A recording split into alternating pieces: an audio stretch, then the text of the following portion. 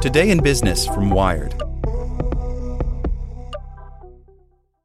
If you like speed running the newest release or binging every episode the second it drops, then why are you waiting for all your news? Check out IGN's updated Games and Entertainment News podcast. We're dropping new episodes in your feed all day to keep you up to date the minute there's a new announcement. Find IGN Games and Entertainment News wherever you listen. The Science of Scaling, hosted by Mark Roberge, is brought to you by the HubSpot Podcast Network, the audio destination for business professionals. Each week, Mark Roberge, founding CRO at HubSpot CRO, senior lecturer at Harvard Business School, and co-founder of Stage 2 Capital, sits down with the most successful sales leaders in tech to learn the secrets, strategies, and tactics to scaling your company's growth. I like the episode with the founder of Aircall on how to go from handling your own sales to scaling a sales team. It has great advice for entrepreneurs. Listen to The Science of Scaling wherever you get your podcasts. Welcome to the spoken edition of Wired. Today's edition is brought to you by TD Ameritrade, who's reinventing how you invest. Whether you want to place a trade on Facebook Messenger or get market news from your smart speaker, TD Ameritrade's technology is designed to bring the market to you. See what's new at tdameritrade.com/innovation. You can now run some code hosted on GitHub by Clint Finley. Since launching in 2008, GitHub has become by far the largest place on the internet for hosting and collaborating on software code. The company, which is in the process of being acquired by Microsoft, now hosts more than 85 million projects and boasts 31 million monthly users. But while you've been able to store your code on GitHub, you couldn't actually run it. For that, you needed a web server or a cloud service.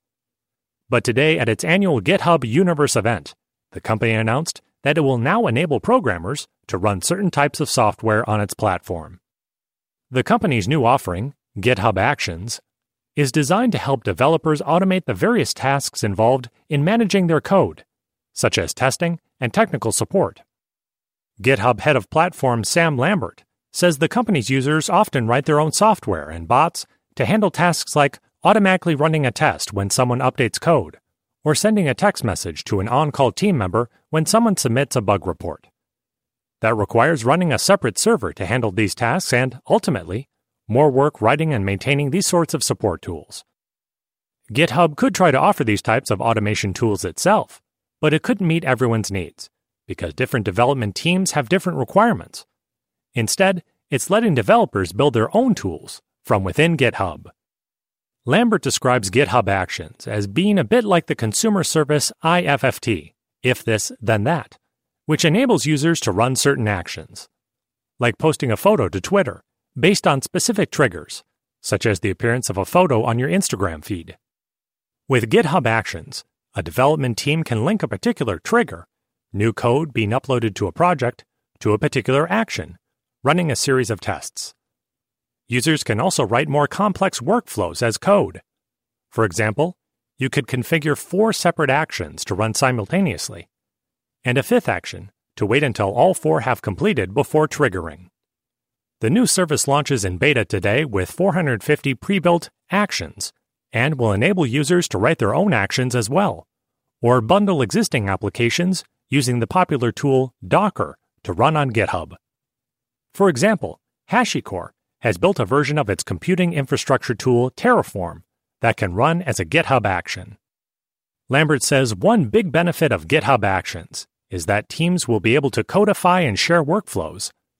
That means that when it comes time to start a new project, a team could use an off-the-shelf workflow and customize to its own needs, rather than having to set up code management tools from scratch. It's hard not to wonder if this is a way for GitHub to start muscling in on Microsoft's competitors in the cloud computing market. But Lambert says the service has been in the works for more than a year, well before Microsoft's acquisition of GitHub was announced. And he doesn't see GitHub Actions as a competitor to cloud computing services. GitHub Actions are only able to run for an hour at a time, and the company has imposed other limits to keep them from being used as a public-facing web server. The idea is simply to run tools that developers use to write software, and not the final products those developers create. Lambert admits that it's possible that some GitHub users might find a way to run publicly facing web services from GitHub Actions, but says it won't be an ideal way to do so. In fact, one of the main uses for GitHub Actions would be pushing code for those final projects from GitHub to run on cloud services such as Amazon, Google, and, yes, Microsoft Azure.